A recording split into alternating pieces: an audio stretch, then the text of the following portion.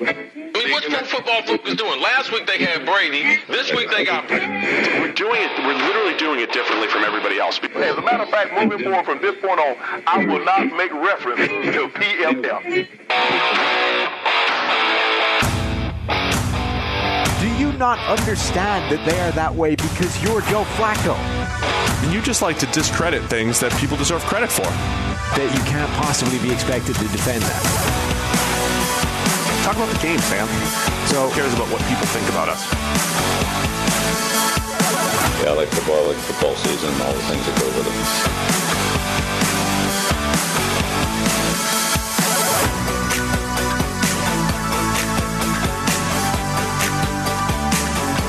it. Welcome into the PFF NFL podcast. Sam Monson here. No Steve Palazzolo. He is still in Boston. So we have a crossover episode. The Dr. Eric Eager from the PFF forecast. Dr. DGen in the house. How's it going, Eric? Dude, just because I bet on that LSU Kansas State game doesn't make me a degenerate. Look, I may be the closest person being able to fill in for Steve, and I'm still 7 inches shorter than he is. This is very true. We could have imported Ben Stockwell or Brad. Brad's a giant as well. Brad is big. Yep. A lot of freaky tall people work at PFF. Even Chris. What's Chris? 6'5", 6'6"? Yeah. He's Chris was an NFL wide receiver. This is true. Not a lot of people know that. So yeah, we've got Eric in for our podcast here. A little bit of housekeeping up front. We have wrapped up the charity drive 5.0. We've raised $2,222, all the twos. We're locking that up now. We've started whatever the withdrawal process is in GoFundMe so that we can get that money to the tornado relief situation, while it's acute, while the money's actually needed. We'll figure out what we're doing in terms of a little bit of a forfeit or a punishment or whatever to get something done for that. But huge thank you to everybody that donated money and donated money on all the charity drives we've had so far. We'll start up the next one and figure out what we're going to do. So as always, email us ideas, both in terms of the charity you want to see us donate to, and in terms of what we can do, ideas for the punishment, the forfeit, all those kinds of things. NFL podcast singular at pff.com is our email for that.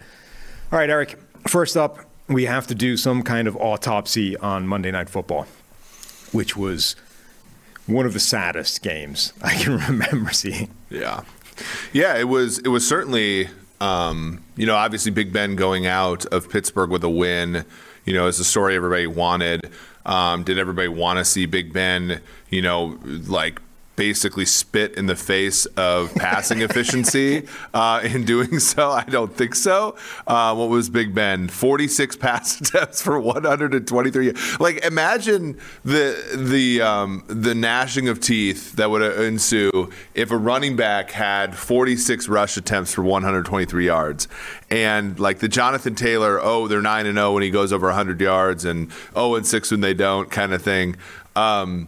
But for Big Ben, right, in this case, an absolute gem. And it was only really, we didn't pay enough attention to it at the time because Baker Mayfield was busy going 16 for 38 for 185 and 2 interceptions. Yeah, that was a crazy thing. He was so bad. And obviously I think that we're going to have to, come back and see whether or not it was the shoulder injury because he did have a great finish to last year. And he had a decent start to, like, the Kansas City game in week 1. Yeah. It was great. So, I don't know if we want to close the door on Baker Mayfield or not, but he certainly was not only like bad this year, but also watching Browns games, you look at that team and you're like, I don't think I've ever been more disappointed in a team from player 2 to 53. Very good football team. And obviously the most important player just kind of couldn't do it for him. Yeah, let's see if I just sent Tyler an image, see if he can throw that up now. But Steve sent me a chart the other day that was like every instance of a quarterback throwing at least 45 pass attempts in a regular season game, plotted by the date and the yards per attempt figured that they ended up with. And, they're kind of all over the place, but the single lowest number is Ben Roethlisberger on Monday night. And the ridiculous thing is, as you said, he wasn't the worst quarterback playing. Like, he was out there chucking 1 yard, 3rd and 10, quick 2-yard flare. 3rd and 10, quick 1 yard out. Like, nothing. No attempt to push the ball down the field, almost at all. There were a couple of shots. How did I even miss this? Deontay Johnson had 15 targets 8 catches, 31 yards. And like, how does that even happen? It was crazy. And yet Baker Mayfield was worse. Yeah, well, and I think, it's such unfortunate because that team, like, I know they lost Odell Beckham Jr. and that whole thing that was supposed to open up their passing game was to get rid of him. And last season when he got injured, that passing game did get better. Baker Mayfield was more impressive. But, like, I even look at the pass catchers they have, and they spent big money on Austin Hooper. They don't get much out of him with Baker now. Njoku's a first-round pick tight end. Now, he did catch a touchdown and, whatever. Donovan Peoples-Jones, like, if you look at, like, our athleticism metric, Donovan Peoples-Jones is, like, 2 standard deviations better than – he's, like, a big, tall, fast thing. Right. But then, I watched a ton of Browns game this year, and I'm like – he's got to be more productive than this. I look him up. He's got like 500 yards this year. It's just like, and then obviously Jarvis Landry turned 10 targets into 43 yards. It's just, and I wonder, with Baker being injured and them having a capable backup in Case Keenum, like, is this also malpractice on the part of Kevin Stefanski, a man who won Coach of the Year last year?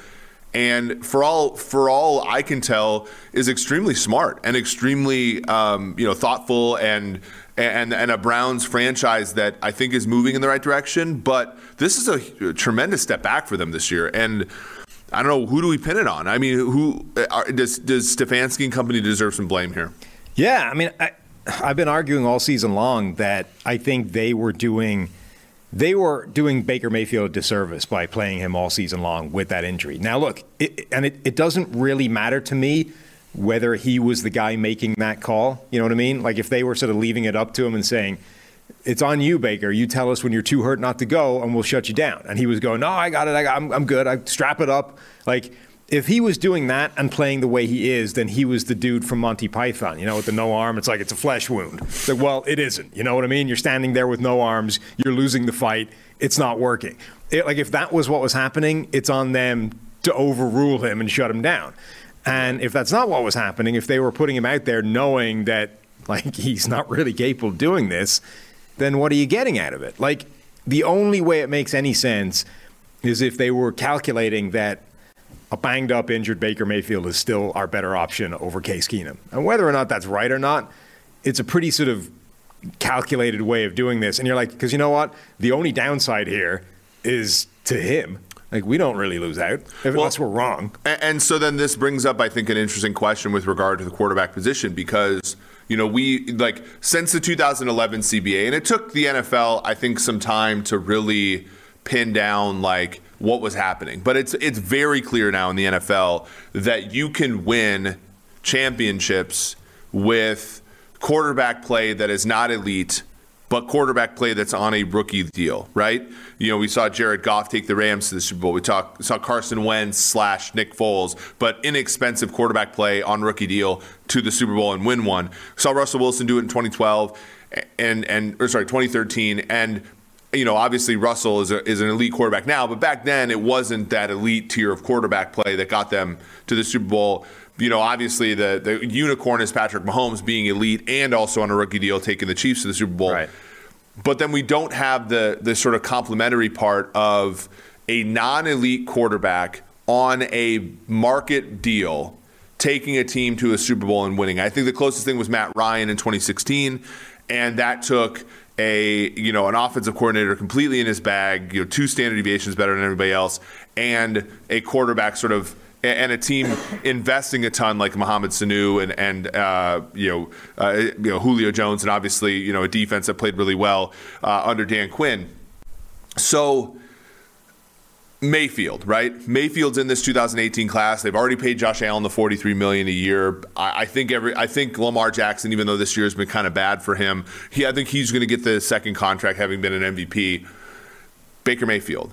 What do they do about Baker Mayfield? What does the contract look like if they want to re-sign him? Because there isn't precedent, right? Yeah. Blake Bortles is probably the closest thing we have to a team signing their own draft pick at the position to not a market-level deal. And I don't think Baker Mayfield's camp is going to accept whatever they call the Blake Bortles deal, but they certainly can't reasonably come to the table and ask for Dak Prescott money or Josh Allen money. So what does this look like? Well, to me, that's why they're kind of it's almost done now, right? Like the conversation earlier in the year was, are they going to get this contract done? Are they going to sign him or not? Because the contract has to be $40 million a year or nothing. And that was your decision. Now it's like, well, the way things have gone this year, you're inevitably just going to play him out his fifth-year option. And if that goes well, you try and get a deal done and or franchise him.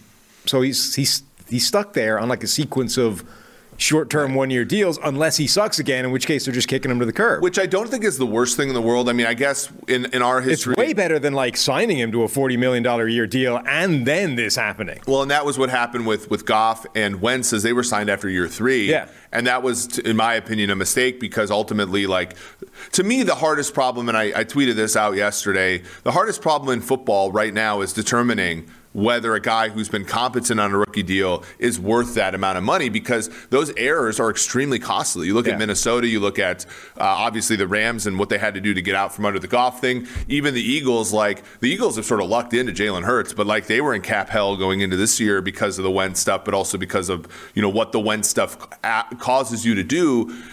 And and I think, and there's somebody in the league who kind of, messaged me about this, and it really did jog my sort of thought process here.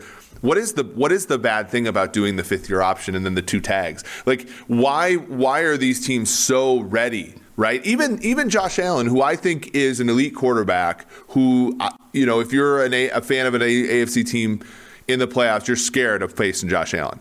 But even him, 1 yard this year is how big his yards per attempt have reduced. 5 completion percentage points is how much his completion percentage has reduced. 15, and passer ratings, whatever, but we all understand what the scale is. 15 passer rating points. Josh Allen's passer rating has gone down. PFF grade, I think it's 10 PFF grade points. And so you bought at the top after 3 years, and now, you're probably not getting surplus value even for a guy who's even as good as Josh Allen is, and not even to mention Dak Prescott with Dallas, who I think has been oscillating between elite and okay this year. It's such a hard problem. Particularly the first 2 of the 3, right? The fifth-year option, the first franchise tag, those are not expensive years. The second franchise tag number starts to get a little crazy, and that's when you end up in that Washington Kirk Cousins situation where you're like, you spent $72 million to determine that Kirk Cousins wasn't worth paying 70, you know what I mean? You're paying him big money to decide that he's not worth paying big money. That seems a little futile. But yeah, if you have a guy that you're not 100% convinced is in that elite conversation, then that fifth-year option, that first franchise tag year are cheap hedges. There's almost no reason not to do it other than all you're doing at that point is sort of sparking a media frenzy of, well, why is the deal not getting done? Or you're making him unhappy because you haven't given him the contract. But ultimately, if he's good, those are things you can weather. It's not like he's not getting paid. You're still giving him a decent chunk of money for those last couple of deals. We talked about Baker Mayfield a lot on the PFF NFL Daily today. So I want to flip over to the other team and sort of talk about what do the Steelers do at quarterback now with Ben presumably retiring after this year. We had a question in from somebody called Luke Miller. I'm not going to read the whole email out, but he was sort of suggesting, do they trade for somebody like Tua? But they're now in this spot that a few teams are in where your previous answer at quarterback is no longer an answer. And this is not a great year to need to have an unanswered question at quarterback, right? There's a kind of a few white whales out there with potential monster trades, Aaron Rodgers, Russell Wilson, the Deshaun Watson craziness. Then there's the draft where there might not be any elite quarterbacks. And then there's the merry-go-round of the Marcus Mariotas of the world where it's like, do we get a retread and hope that this guy is a capable starter? Yeah, the Steelers, and I know this isn't a perfect measurement, but from our friends at Over the Cap, the Steelers are roughly like a top 12, top 10 team in terms of cap space, $43 million. So they're in a position, right, where they can do some things to make a move. And they're a storied franchise, right? They're a team that, Mike Tomlin is what he is. I think analytics folks are maybe a little down on him, but you have to look and say the guy's never had a losing season really for 15 years. Yeah. Won a Super Bowl, took another team to a Super Bowl. So if you're one of these quarterbacks, right? If you are Aaron Rodgers or you are Russell Wilson or or Derek Carr even. Like, you're one of those quarterbacks, like, you would love to play for Pittsburgh, wouldn't you? Like, and so those are obviously options. I think the hard thing is I don't know, like, if they're a Super Bowl ready team with a great quarterback. What do you think? Obviously, T.J. Watt's an amazing player. Cam Hayward, has had a fabulous career. The secondary's fine. Offensive line was a really big issue going into the year, but they improved as the season progressed. Wide receiver position is kind of middle of the pack. Like, are they a Super Bowl team with an elite quarterback? Is maybe an elite quarterback making top dollar? Because that's really the issue, is that if you go in and you use the vast majority of this money and draft capital to acquire one of these great quarterbacks, is there going to be anything left? And are you going to be disappointed in the result? They're in a similar situation to, I think, the one Miami was in last offseason, where they went in and the biggest weakness on that team, independent of Tua, was we have a really bad offensive line, and we have some money and we have draft capital, but we also have an offensive line full of young guys that we just invested in who haven't been good yet. And they took the approach of, we believe in our developmental process. We think these guys will get coached up. Next year they'll be good. So we're not going to double down. We're not going to add more resources onto this because it's just wasted capital if those guys all develop.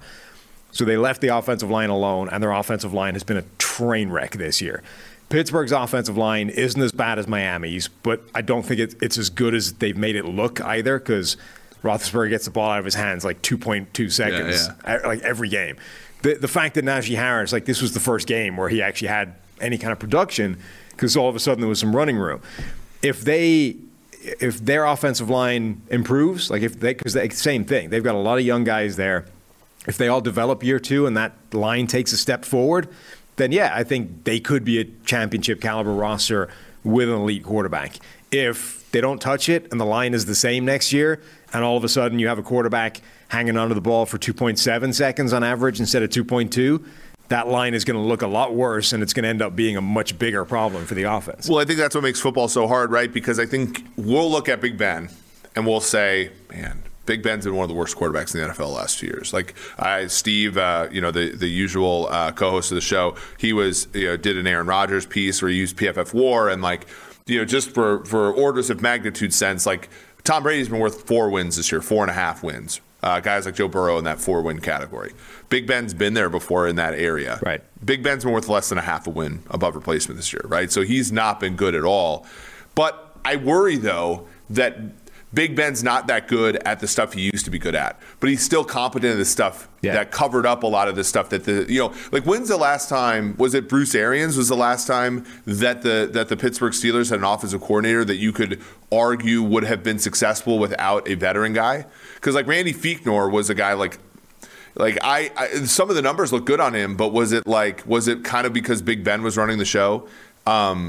Matt Canada has not been what they've promised, independent of the team's record. So, that's the worry I have, is you take Big Ben out of it, and you have his ailing physical skills, the declining physical skills, but you still have the mental stuff that was sort of getting everybody lined up. That number sounds like something that is easily achievable. Like the idea that a quarterback gets the ball out of his hands 2.1, 2.2 seconds every single play, or on average every single play. It sounds like, okay, just do that. Like, if you have a terrible offensive line, it takes a degree of mental acuity and experience and knowledge to be able to achieve that every single game. And Ben Roethlisberger has that. There are other quarterbacks that wouldn't be able to do it. So there is something to that, even in his declined physical state and the fact that he can't do all the things that he used to, and his mobility is ugly at best. Like, there's a lot there. And people were sort of saying, I think we had a question, an emailer say something like, Roethlisberger's PFF grade, whatever it is right now, it's down with a bunch of other terrible quarterbacks. But late in the game, one drive, 90 seconds left, you're going to want him rather than insert random other terrible quarterback, right? And it's because of that stuff. There is something still there, which is, why they haven't benched him for Mason Rudolph or whatever at any point during the season. All right, we're going to pivot to the next topic. But first, the first ad read, Eric, and you wanted to be involved in this one. Cheers to 2022 and resolutions you can actually keep. How about upgrading your grooming routine for the New Year's? Our sponsor at Manscaped are here to make the ball drop into 2022. Just one of them? The cleanest ever. Apparently only one. You only need to drop one ball into 2022. That feels a little like half in, half out. Well, maybe, I mean, if that's all if all you're displaying is one ball, then you only need to shave one. I gotcha. I guess. Okay. I don't know. It's unclear. It's not in the read. That's all I'm saying. Set your first New Year's resolution with good intentions and join the 4 million men worldwide who trust Manscaped with our exclusive offer. Go to manscaped.com and use the code PFF for 20% off and free shipping. There was a podcast I was listening to once who had the same read, and the astute co-host noticed that 4 million men, it's just a tad under 8 million balls. It is. Yeah, that's true. Multiplication, a standard here at PFF. I was going to say, look, that's the difference between you and I, right? I'm not doing that mental math. You can't help it. Yeah. It's new year, new me with the global leaders in male grooming. This year, take your grooming to the next level with their Performance Package 4.0 and brand new ultra premium body wash. Inside the Performance Package 4.0, you'll find the Signature Lawnmower 4.0. This electric trimmer is designed to trim hair on loose skin. Its advanced skin-safe technology reduces cuts and nicks all over. It also comes equipped with a 4,000K? Yes. LED spotlight that will shine a light into where the sun don't shine. To the promised land 2022 looks to be. This is like they used to have some really good puns in the Manscaped ads. Do you think they're I don't know if they've run out or if they've changed the guy. Not quite as ballsy? I'm just saying, like, I feel there's more. One of the YouTube chat people, Sarum Zigia, says drop both or get out. I agree. And I think that's also the motto for like Deontay Johnson. Yeah. Drop both of them. Look, if you're going to drop, do it properly or not at all. And the new product that needs no introduction, the Ultra Premium Body Wash from Manscaped, solves all three for the perfect addition to your daily grooming routine. But in the shower, this body wash smells great too. It's cologne infused with aloe vera and sea salt to keep your skin feeling clean, nice, and moisturized. Kick discomfort and poor hygiene to the curb this year and use the best tools for the job. Whether your resolution is to work out more, or travel to new places, be sure to travel to manscaped.com for our exclusive offer. Get 20% off and free shipping with the code PFF at manscaped.com. 20% off with free shipping at manscaped.com and use the code PFF. It's new year, new me in 2022 with Manscaped. I thought you did great there. Thank you. It was rough. I'm not happy with it, but on the PFF Forecast, which is the podcast that I co-host with George Shahuri, George normally is the one. And I got to say, I think George has more individual experience with the product as you. Right. But I don't think he does nearly as good of a job with the read as you do. And look, the producers there, like, they had the great. Tyler's visuals. Taking the ads to the new level. So I got to say, this operation, a step up for me as far as the Manscaped. The thing is, though, he does all this without supervision, so there's a real danger that at some point he's going to exchange, like, scrolling through Manscaped's website with like a home video of him doing something with the Manscaped. I wouldn't be able to stop him. You do have to be careful. You do have to be careful in these times. You don't want some Jeffrey Tubin action. Magic mat, disposable shaving mats. Huh. All right. That looks like just a newspaper. Is that just a newspaper that they're selling for $4 that will catch the hair that you shave off your nuts? I mean, kudos to them if it is, because that's a hell of a money making scheme. Look, like, newspapers are really struggling these days with especially like the physical print paper. Manscaped could bring them back. Imagine they not only save your balls, but save the newspaper industry. Yeah, they save journalism. Right. And you can get 20% off with Manscaped. My finder's fee is in the mail. Promo code PFF. This is making everybody money. This is beautiful. All right. Now I want to turn to the MVP award, because you insist that it isn't stupid. Justify yourself, because it is. What's that? The MVP award. It's dumb. It's ridiculous. And I don't like it. Well, okay, but bring it back here, okay? Now, every other sport has an MVP award, right? In some guys. Every other sport, American sport. I know we're getting to it. That you, like, I'm not as worldly, but basketball has an MVP award. Baseball has an MVP award. Hockey, no one cares about hockey, but like so. The problem is like those sports, the MVP is generally speaking the best player. Yes. And football is such a unique game in that the football depends so much on the quarterback position. So the MVP is almost always going to be a quarterback. People can be mad about this, but like if you take, and I love Jonathan Taylor. Jonathan Taylor's most valuable running back per PFF wins above replacement, and like he's a wonderful player. If you take Jonathan Taylor off the Colts, the point spread maybe moves a half a point. Maybe. Right. We've already seen it today. You take Baker Mayfield off the Browns, and the point spread moves multiple points. Well, we saw it with Wentz. Like, and stick with the same team. When Wentz was the COVID question mark, and it was Sam Ellinger that moved almost a touchdown. Right. Exactly. And so MVP, and so people who are upset about this year specifically, when I will grant, like, quarterback play has not been as good or universally as good around the league, or say, oh, we have to still shoehorn a quarterback in. The answer is yes. If it is a most valuable player award, the best quarterback, and actually, this is a good story about Steve, the thing about Steve's story too. It's not even just the best quarterback. It's the quarterback that provided the most value is the MVP. And there's no discussion about that. And it matters just for my own sake, Sam, so I know who to mute on Twitter.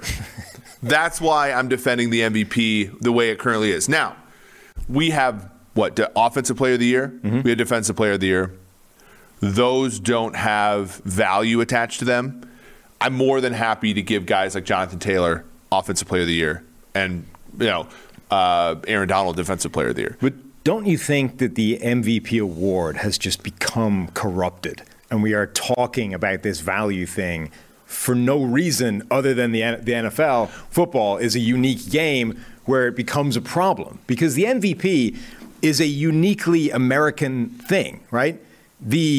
Every sport has some kind of best player recognition at the end of the year, right? Where we give, and most sports call it the player of the year because all you're doing is that guy was the best player in the NFL, or that guy was the best player in whatever sport we're talking about this year. Right. He is the most outstanding player. He is the player of the year. We give him that award, and it's the same, in football and in America, you have Super Bowl MVP, the MVP of the game.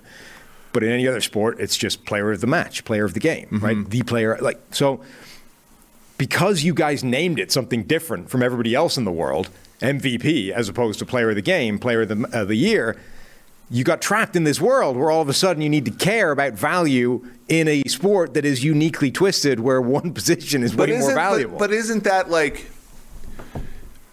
in a game? I think most valuable player can be any player generally. But it's always most of the time it's going to be a quarterback. Yeah. But it still could be in a game a wide receiver, running back, a defensive lineman, a corner.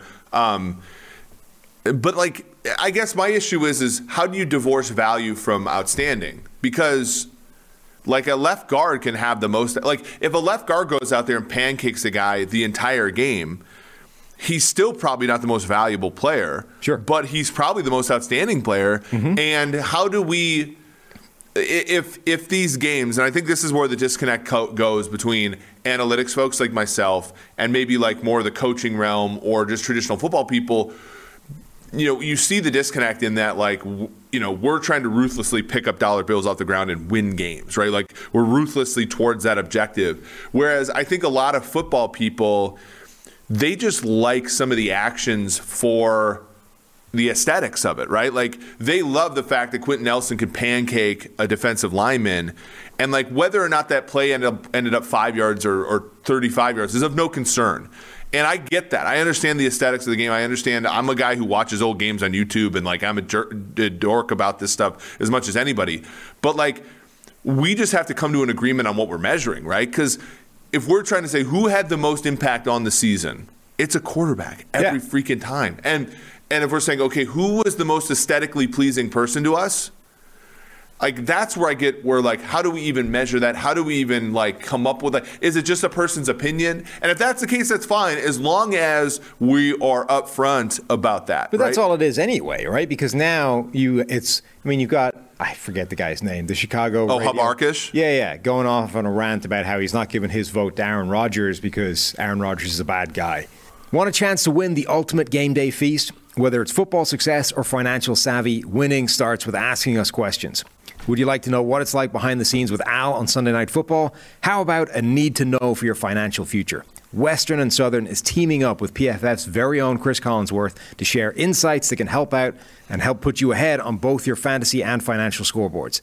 Every submission earns you a chance to win the ultimate feast to celebrate football's favorite Sunday. We'll cover your catering up to $2,500. Coordinate your order from restaurants near you and have it delivered on February the 13th, 2022. Pretty key date for the football calendar, I think you'll agree. And don't forget to check out the Chris Collinsworth podcast and Western and Southern's Instagram for answers to the best questions each week. Submit your questions at westernsouthern.com/Ask Chris. That's C-R-I-S. One more time, that's westernsouthern.com/Ask Chris. If you're watching on YouTube, check out the link in the description below. Remember, with Western and Southern, you can rest assured on game day. And now, back to the podcast interview. And he was making a point, like, that the AP, like, they specifically don't want to set criteria for this. They want opinion. Yeah. They want 50 dudes with zero guidance going out there and, like, plucking it out of the sky. This is what the word value means. Like, it's like a high school assignment, right? This is what the word value means in my mind. So we're voting this way. Like, the whole thing feels like a warped corruption of what the purpose is in every other sport, in every other country, everywhere, which is just who was the best dude over a period of time. Yeah. Regardless of position, who was it? Now, look, I'm not saying every other sport has it nailed, right? In soccer, the guy winning the Ballon d'Or every year, which is, the best player of the year, in theory, is always an attacking player, right? Like, defenders get screwed. Well, why is that? Right. Because in soccer we have a hell of a time measuring defense. Yeah. So it's the same idea, right? Like, it is going to get warped whatever you do, but it feels like in football has been uniquely twisted because the quarterback is the most valuable thing by a mile. And so we get hung up on this word value, whereas all we're really trying to do is give an award out to the best player every year. Yeah, but the problem I think with that is, again, like, it ultimately comes down to value anyway. Because if we made it most outstanding football player, and you posit Aaron Donald, and I come back and I say, no, I think it's Davante Adams, right? Then you and I argue, right? And then ultimately it's going to come down to who affected the game more, right? Don't you think? Like, because we and again, like, we just have a hell of a time as a culture agreeing to disagree. But ultimately, what you're going to say is, look, Aaron Donald is the most disruptive defensive lineman in all of football. And I'm going to say, sure, you're absolutely right. And I'm going to say Davante Adams, given what that team has to support him, and given the offensive line issues, and the fact that he can get open in under 2.5 seconds is, to me, and then it's going to come back to this, one of the most valuable things in all of football. But isn't that a better argument than just weighing up like a bunch of different quarterbacks and then the one dude out in his own sort of riding the Jonathan Taylor train, trying to convince everybody that a running but like back? we like well-defined things, don't we? But none of this is defined. That's but the problem. MVP award is extremely well-defined. It's who is the most outstanding quarterback in the NFL in a year. Like, whether you like it or not, it's well-defined. That part is, but then the actual criteria isn't, because then you have the dude, Aaron Rodgers is a nasty human, so I'm not voting for him. Well, but of course, but you can't account for stupidity within and again, like, you can think whatever you want about Rodgers, and again, it's not like, but even like the Hall of Fame, like, the same thing's true about the Hall of Fame. Like Pete Rose, Cincinnati great. Like, there are moral reasons he's not in the Hall of Fame. And again, like, my issue with just completely scrapping the most valuable player award is it is a very well-defined thing in football. Football is just so unique, though, that it's not going to be satisfying to somebody who wants to recognize the greatness of players like Davante Adams, Cooper Kupp, Aaron Donald, Jonathan Taylor, Derrick Henry in past seasons, or even offensive lineman like Trent Williams. Like, Trent Williams is you could make a case that he's the most outstanding player in football. Yeah. But then it always comes back to, well, how, then you come back to Justin Tucker some years and you say, well, Justin Tucker's the most, relative to the rest of his position. Justin Tucker ruins every MVP and, like, great player debate. But you know what I'm saying? Justin Tucker is, and our colleague, the great Timo Risky, wrote this, like, he's literally the one kicker who's repeatedly good. Yeah. And so then you do have to come back down and say, well, value, right? Because that's really, or like, what if a punter was? I do think, though, you can kind of draw a line between. But where does the line get drawn? Does it get drawn at guard? Yeah. Running back? No. I think you can draw a clear line between like actual players that play the game and a guy that gets trotted out to kick a ball every now and again, regardless of punt or kick. I don't know. The Detroit Lions, when he was kicking a 66-yard field goal, sure thought Tucker was real. But even just from a sheer volume of plays standpoint, like the dude plays how many snaps a year? I mean, John Kuhn made the Pro Bowl playing like 150 snaps a year. Look, let's not get into the Pro Bowl. The problems with that could take. I mean, John Kuhn made all pro team in 2015. Yeah, sure, but that's because they still have fullbacks when nobody plays with them. That's a different issue. Okay. I was thinking about it today. Like, you can make a case that Aaron Donald should be on a run of 6 straight Defensive Player of the Year awards.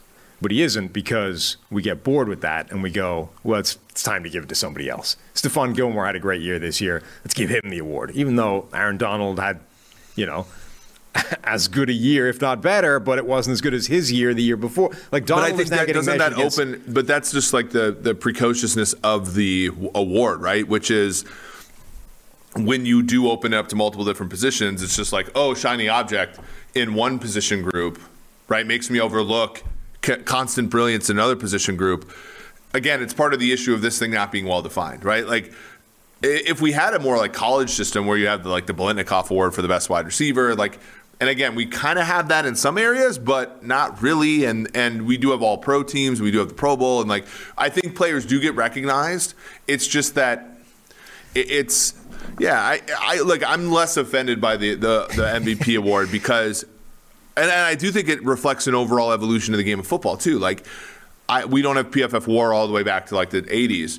But I do think, there might have been a year where Lawrence Taylor was literally the most valuable player in football. And nowadays, the game has become so concentrated on the play of the quarterback that, the fact that we haven't had an MVP since Adrian Peterson in 2012, I think does reflect, it does reflect a current understanding of the current game of football. I don't know. It just feels to me a shame that the most sort of prestigious award, I know they call the most prestigious award the Walter Payton Man of the Year thing, but the most prestigious on-field award for football is now locked into this just pick your best quarterback every year. It just seems a shame that we are ignoring every other position, regardless of how well those guys play, for the most prestigious on-field award every season because of this. What I think is an unintentional distortion of what the thing was supposed to be. The only reason we talk about value every single year is simply because the Americanization of the language for that award was MVP.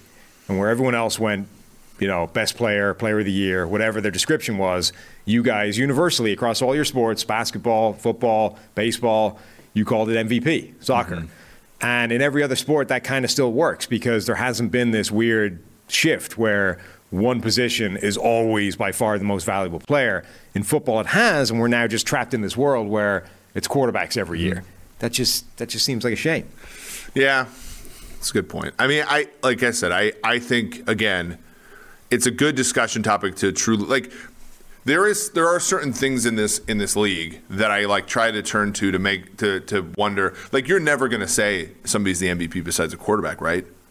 Just because of but there are people who will try to argue for that, and I think those people can be safely ignored. I think that's a benefit of the current structure, but just because it suits me as an analyst doesn't mean it's the best. To me, that is your strongest argument, is that on a personal level, it allows you to mute a giant swathe of people that are going to argue for Jonathan Taylor or Micah Parsons or insert random really good player, but not guy that fits in an MVP conversation. Right. I looked it up for a script I was doing for something earlier in the week that, Jonathan Taylor is sitting there with a 0.19 WAR, which is the best of any running back in the NFL this year, but it ranks in the 30s amongst quarterbacks, depending on how, if you strip out the backup quarterbacks, which, by the way, are ahead of him. There are some backups who have come in and, played well. Right. And not just played well, but just played long enough to have done more for wins than Jonathan Taylor. So if you strip those guys out, he's still 31 of 32. He would be dead ass last amongst quarterbacks. That's the way of the world now. So you can't make an argument for Jonathan Taylor or Micah Parsons or anybody else. You're just stuck in this world where It's Rodgers, it's Brady, it's Burrow, it's a crappy conversation. That's all I'm saying. And that's why we have the Dwight Stevenson Award for just the best player. Which has its own, obviously fun things about it. Right now, you can get 25% off any PFF subscription if you use the code NFLPod. Now you're helping the enemy here. I know. Well, I had the PFF forecast this afternoon with George. We're not going live, but it will be up soon. That's where we pick our lock of the week this week. PFF Greenline, that's sort of our baby there. You get access to it. This week is kind of weird because you have a bunch of players, resting and stuff. We do have the simulation where you can look at futures and stuff like that. I think there's some value still, Sam. Yeah, absolutely. And look, you can get 25% off the value, but critically, you have to use our promo code, not Eric's in the forecasts, because we get credit for it. And by we, I mean me and Steve, not you. So NFL Pod is the promo code to get 25% off any PFF subscription. Grades, data, we still have all of that, obviously, through the playoffs for all the seasons so far. You can get all the locked content, the locked article content, the college football betting dashboards. Obviously, college football is winding down. NFL Greenline is up 27 units this season, so it says in the read. College Greenline up 32 units this season. So the leverage PFF data is helping you make money. I meant to ask you, actually, so you and Anthony Tresh had a bet on the Alabama-Cincinnati spread, right? Where if Bama covered the spread, whoever lost gets a bucket of warm water or bucket of warm butter dumped on their head. What is the weirdest thing you've ever bet? Oh, man. That has to be one of them. The butter bucket. Yeah, it's crazy because Land O'Lakes came up and sponsored the whole thing. I grew up in Minnesota. Land O'Lakes was is a Minnesota brand. That's one of the weirder one. I have to eat Skyline chili because there was a Slack message way back that Anthony Tresh found that said, I said, look, if the Bearcat, this was in August, right? If the Bearcats make the college football playoff, I'll eat Skyline chili. Have you ever had it, Sam? Yes, once. And that's it? Uh-huh. Yeah, and I think I'm going to have my once. You move over to Cincinnati, and it's Skyline Chili's the thing. You got to try it once. So we all, as a family, me, Scout, and Laura went out, tried the Skyline Chili, and okay, that's that done. That will not be happening again. On we go. Yeah. So you haven't had it, right? I've never had it. It's not, so the name is misleading, right? It isn't chili. It's not. That's the thing that irritates me so much. So when I was a college professor, I used to consult with PFF, and I would come here on trips, and I would bring George and I would come, and I'm always a huge chili. I'm a big chili fan, right? And so I would be like, hey George, let's go to Skyline. And he's like, bleep you, and I'm like, wait, and I didn't get it, and then I looked in, and I'm like, oh. So now when I go to a restaurant here and I order chili, I'll go to the person and be like, are we talking right? Yeah. We talking actual chili or human? Are we regular human person chili, or are we talking this stuff? But even if you divorce it, forget the spaghetti and the cheese thing, right? Remove that from the equation. The meaty brown substance is not chili. It's it's like spaghetti, substance. Which I guess I could take or leave. The naming's interesting, right? Because somebody's like, "Oh, are you gonna have a three-way?" I'm like, nobody's asked me that since for a long time. But anyway, there's something on this screen I just saw. It said a five-way. Does Skyline Chili guy have some sort of I don't know. Yeah, I'm not sure what I'm not sure where the naming convention, where the discussion went there. Because you've spoken to marketers over the time, right? There's somebody somewhere going this is how you get noticed, right? Yeah. You make your ordering process three-way and five-way. People are going to talk about it, and what's better than talking about it as free marketing? That's how we go viral. But yeah, so Anthony Tresh bet me. So, and I feel kind of lucky that this happened. But Anthony was very pro Cincinnati, which I think this is where you can get people in bets, and Anthony, please listen so you don't lose to me again. But when you win a bet on something, you want to double down on stuff, right? And so Anthony was very bullish on Cincinnati this year. They go undefeated. They make it to the college football playoff, and then he immediately said, "Okay, it's going to happen again." Right. And I was kind of well, have we even seen this team play a team as fast as this? So, I'm at the sports book. I have, Alabama minus 13.5. And I actually think Alabama played worse, than that number suggested. They just kind of got lucky, and so therefore I'm lucky that I'm not getting doused in butter the way they that could have Anthony just run the ball every play and covered 15. And Bill O'Brien just comes back and haunts the dreams of bettors. Luckily, we got lucky there. That Alabama coaching staff is like a recovery home for old NFL coaches. Like him, Doug Marone's doing something on the Steve sideline. Sarkisian was the offensive coordinator there before he went and got the Texas job. Yeah, it's very much like a island of misfit toys, except for Nick Saban. It feels like Saban's just sitting there like, I got this. So if you guys need a place, to rehab to get back on track and get yourself in line for the next job, I got a spot for you. Like I'm doing all this by myself here. Roll in. I got you covered. So when's that happening? So Monday night is the college football national championship. Okay. We usually do the college football live show every Friday at 11. We're going to do it Monday, I believe, somewhere around 6. And we're going to run through the show. And then after, and like the butter thing is really because Anthony won show. Like, so Anthony, he's like final thoughts. 15 years younger than me. And like, so I feel some sort of like, I feel some responsibility to mentor him a little bit, of course. And so we get through a show, and Anthony crushes the show. He's great. All of his analysis is wonderful. And then somebody brings up I don't even think it was butter. It was just some other dairy product. And he goes, butter's fake. And I'm like, Anthony, you had such a good show. And you go like, Bill Buckner this ball between your legs. What the hell? And so I was like, and I was reluctant at first because I was like, I'm not that confident in Alabama, not that confident, yeah. But that was the side I liked. And I was like, fine, I just want Anthony doused in something he thinks is fake. Yeah. It strikes me that this is the kind of bet where, like, the experience itself will be unpleasant, having a bucket of butter dumped on you. But that is nothing compared with what the next 3 hours of his life will be. Like, that's when you learn the lesson. It's not the dunking part. Like, that's kind of fun. You're in this, you're sort of G'd up for it. It's everyone's laughing. But like when you're 4 showers in and you're still like greased up and it's not coming out, or when you've got to get a dude in to snake your shower drain because you clogged it up with butter a day later, that's when you're going to be like, I am never making a dumbass bet like this again in my life. Like, that's when the lesson's going to hit home. Yeah. These are the lessons we all learn. You have to learn these lessons, and we'll see. I mean, I'm really looking forward to Georgia, Alabama. I think if anybody watched those games on Friday, I know you're not a huge college football fan. I watched them though. You watch them, and you're like, Georgia looked like the most impressive team, but it's hard to shake the double-digit win by Alabama just a few weeks ago. So Georgia's 3-point favorites. I think if I had to bet a side, I would bet Bama with the points. But take a look at PFF Greenline and see what you like there.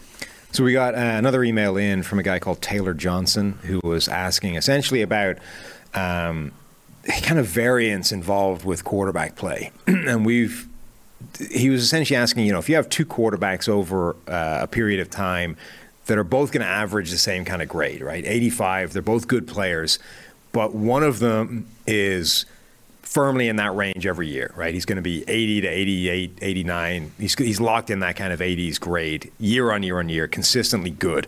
The other guy is going to bounce all over the place. He's going to have crappy years of 70 grades, but then he's going to have a couple of years where he's the best quarterback in the NFL, putting up a 90-plus grade, looking, MVP caliber year. Which guy do you want over a decade career and why? Like, is there value now in not even trying to establish a baseline of a quarterback, but going, I want the guy that sooner or later is going to put it together and have a crazy year? I think variance in a game like football is as long as your baseline. So we're not even talking about 2 guys who are top tier guys on average. We're talking about second tier guys who, think about Matt Ryan's 2016 year. I think of Matt Ryan sort of as a second tier quarterback. Yeah. 2016 is what he's capable of, and you lean in. I'll take that over a guy who's sort of consistently second tier, because consistently second tier, you're just you have to think about if you want to win a Super Bowl. I mean, it's basically the Kirk Cousins argument, isn't it? Yeah, Kirk Cousins every year now looks like he's going to be somewhere in the 80s. Yeah, he's good. Kirk's a top 10 quarterback, but never going to be a top 6 quarterback. Right. I think, and our grades are certainly something. And I think Kirk, it's sort of the Kirk's kind of this issue of like what you measure, you reap what you reward, right? Like I think Kirk like does things that our grading system rewards that aren't necessarily, Well, you've also got one more week. If they play their starters, he could easily drop out of the top 6 in that last week. So I think the issue with Cousins is like you're always getting a pretty good quarterback, but you have to pay a lot for it, and you're never going to get positive surplus value out of that contract. Whereas if you look at Matt Ryan 2016, you're talking about a 4.5 WAR player,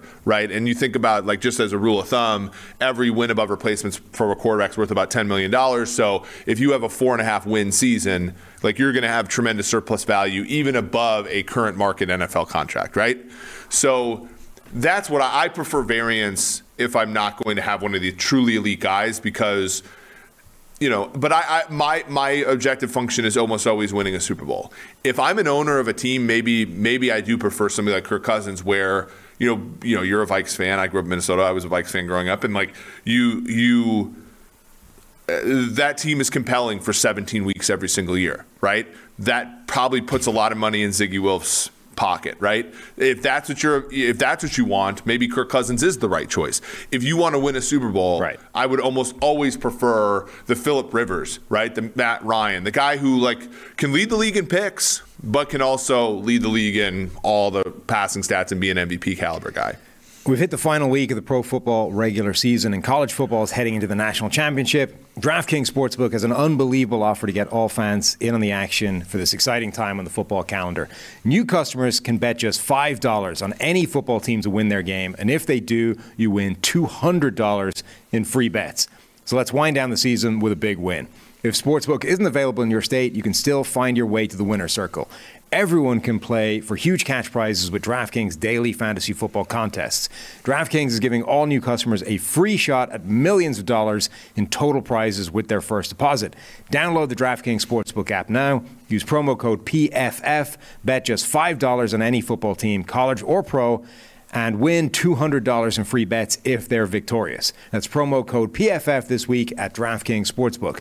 Must be 21 or older, New Jersey, Indiana, or Pennsylvania only. New customers only. Minimum $5 deposit and $1 wager required. One per customer. Restrictions apply. See DraftKings.com/sportsbook for details. Gambling problem? Call 1-800-GAMBLER.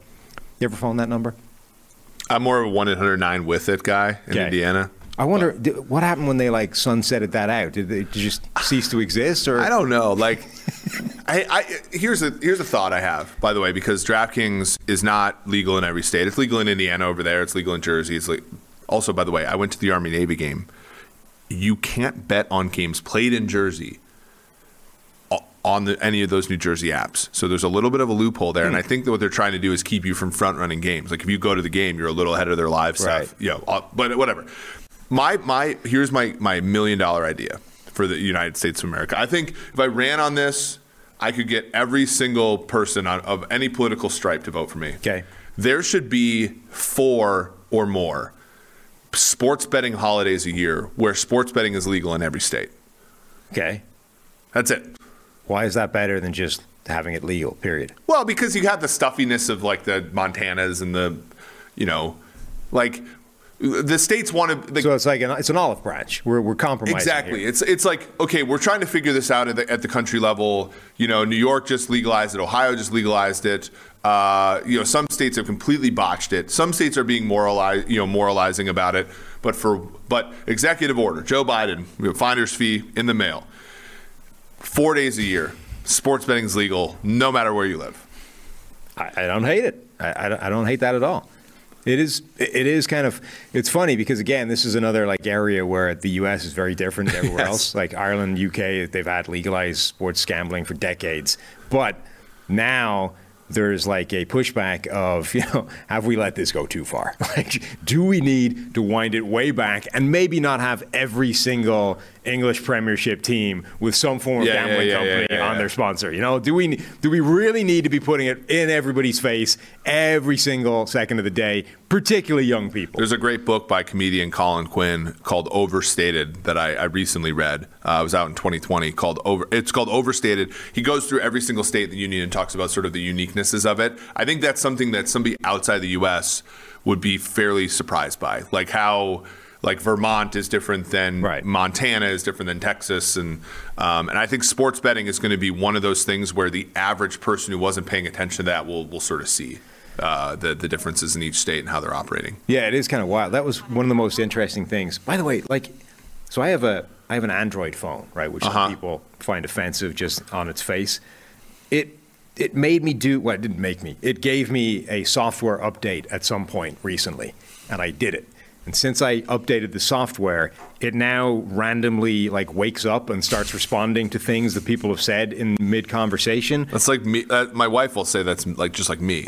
It also randomly turns on and off the silent function. Like if I silent the phone and shut it down and sit it here, it randomly will no longer be on silent, and the noise will the volume and the vibration and stuff will be back. The thing has gone to hell. Never update the software. Never do it. Never do it. It's a mistake. I learned that on computers, and for some reason I ignored it when the phone was like, do you want to update the software? Sure. Maybe there's great new features in here. No, it just trashed my phone.